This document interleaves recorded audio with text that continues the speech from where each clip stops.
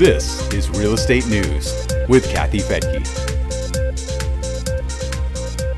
It's headline news for residential real estate. The National Association of Realtors is reporting a mammoth 44% increase in pending home sales for the month of May.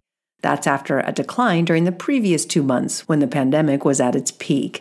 Economists see this as a sign of a V-shaped recovery that could help lead the economy out of the current recession. I'm Kathy Fettke, and this is Real Estate News for Investors. The market for existing homes was pretty much at a standstill for 2 months. Sellers didn't want to list their homes out of fear of the selling process, that buyers touring their homes might bring germs. Stay-at-home orders also kept the number of buyers to a minimum, especially those who wanted to see a home in person before they signed on the dotted line. The situation started changing in May as the economy opened back up. NAR says that pending home sales came roaring back to life with an increase in contract signings in every major region. The pending home sales index was up an average of 44% for all regions. That's a reading of 99.6 on the index. They had dropped 20.8% in March and 21.8% in April. Since NAR started the index in 2001, which pegged the benchmark of 100 to contract signings in that year, so the current reading is less than a half a point away from that benchmark. If you break the data down into regions, the Northeast saw a 44% increase in May. The Midwest was up 37%. The South rose 43%, and the West saw an increase of 56%. NAR says it now expects existing home sales to hit 4.9 million in 2020 and 690,000 for new homes. NAR's chief economist, Lawrence Yun, expects next year to be even better. He says the numbers will light up with a positive GDP, employment, housing starts, and home sales. He expects to see 5.3 million sales for existing homes in 2021 and 800,000 for new homes. He says of the latest report on pending home sales, this has been a spectacular recovery for contract signings and goes to show the resiliency of American consumers and their evergreen desire for homeownership. He says new home sales are now expected to be higher this year than last year, and that existing home sales will only be down less than 10% because we missed the spring home buying bonanza.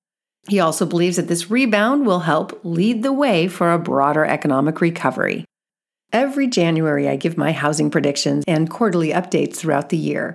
And during those updates, I always show a slide of the money supply. When more money is circulating, that generally means more funds are available to spend. And when more money is available to spend, the economy booms. This is referred to as stimulus. So when the Federal Reserve announced on March 23rd that they would launch unlimited QE, or quantitative easing, during the pandemic, which basically means the printing presses were on full speed, I also announced at that time that home prices would either stabilize or even rise during the years ahead. This was a bit counterintuitive at the time, since most people were predicting a collapse of housing with millions of people losing their jobs. But I knew those job losses were temporary, and the government provided direct stimulus checks to the public, along with huge increases to unemployment benefits and big loans to employers that didn't need to be paid back if employees were kept on the payroll. Additionally, the Fed started buying bonds of all kinds to keep interest rates low and to keep the banks liquid. So with that much money pouring into our system, it just made sense to me that more dollars chasing a limited number of assets would drive values up. Additionally, housing has moved up in importance over the past few months as more and more people realize they might be working from home more often and cooking at home and recreating at home and maybe even teaching their children at home. So during these safer at home times, our little real estate industry has become very valuable. Thus, a massive increase in pending home sales. At Real Wealth, we've found teams across the country who have exclusive inventory and property management in place for investors looking to buy income property. And all 15 teams have had a record number of sales over the past few months and a record number of rental applications from qualified tenants looking for a home with a yard.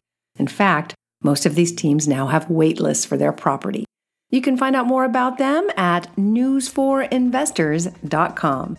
These are teams that come highly recommended by our network of 50,000 members, and it's free to join. We'll be following the real estate rebound, and we'll continue to bring you all the latest news at newsforinvestors.com.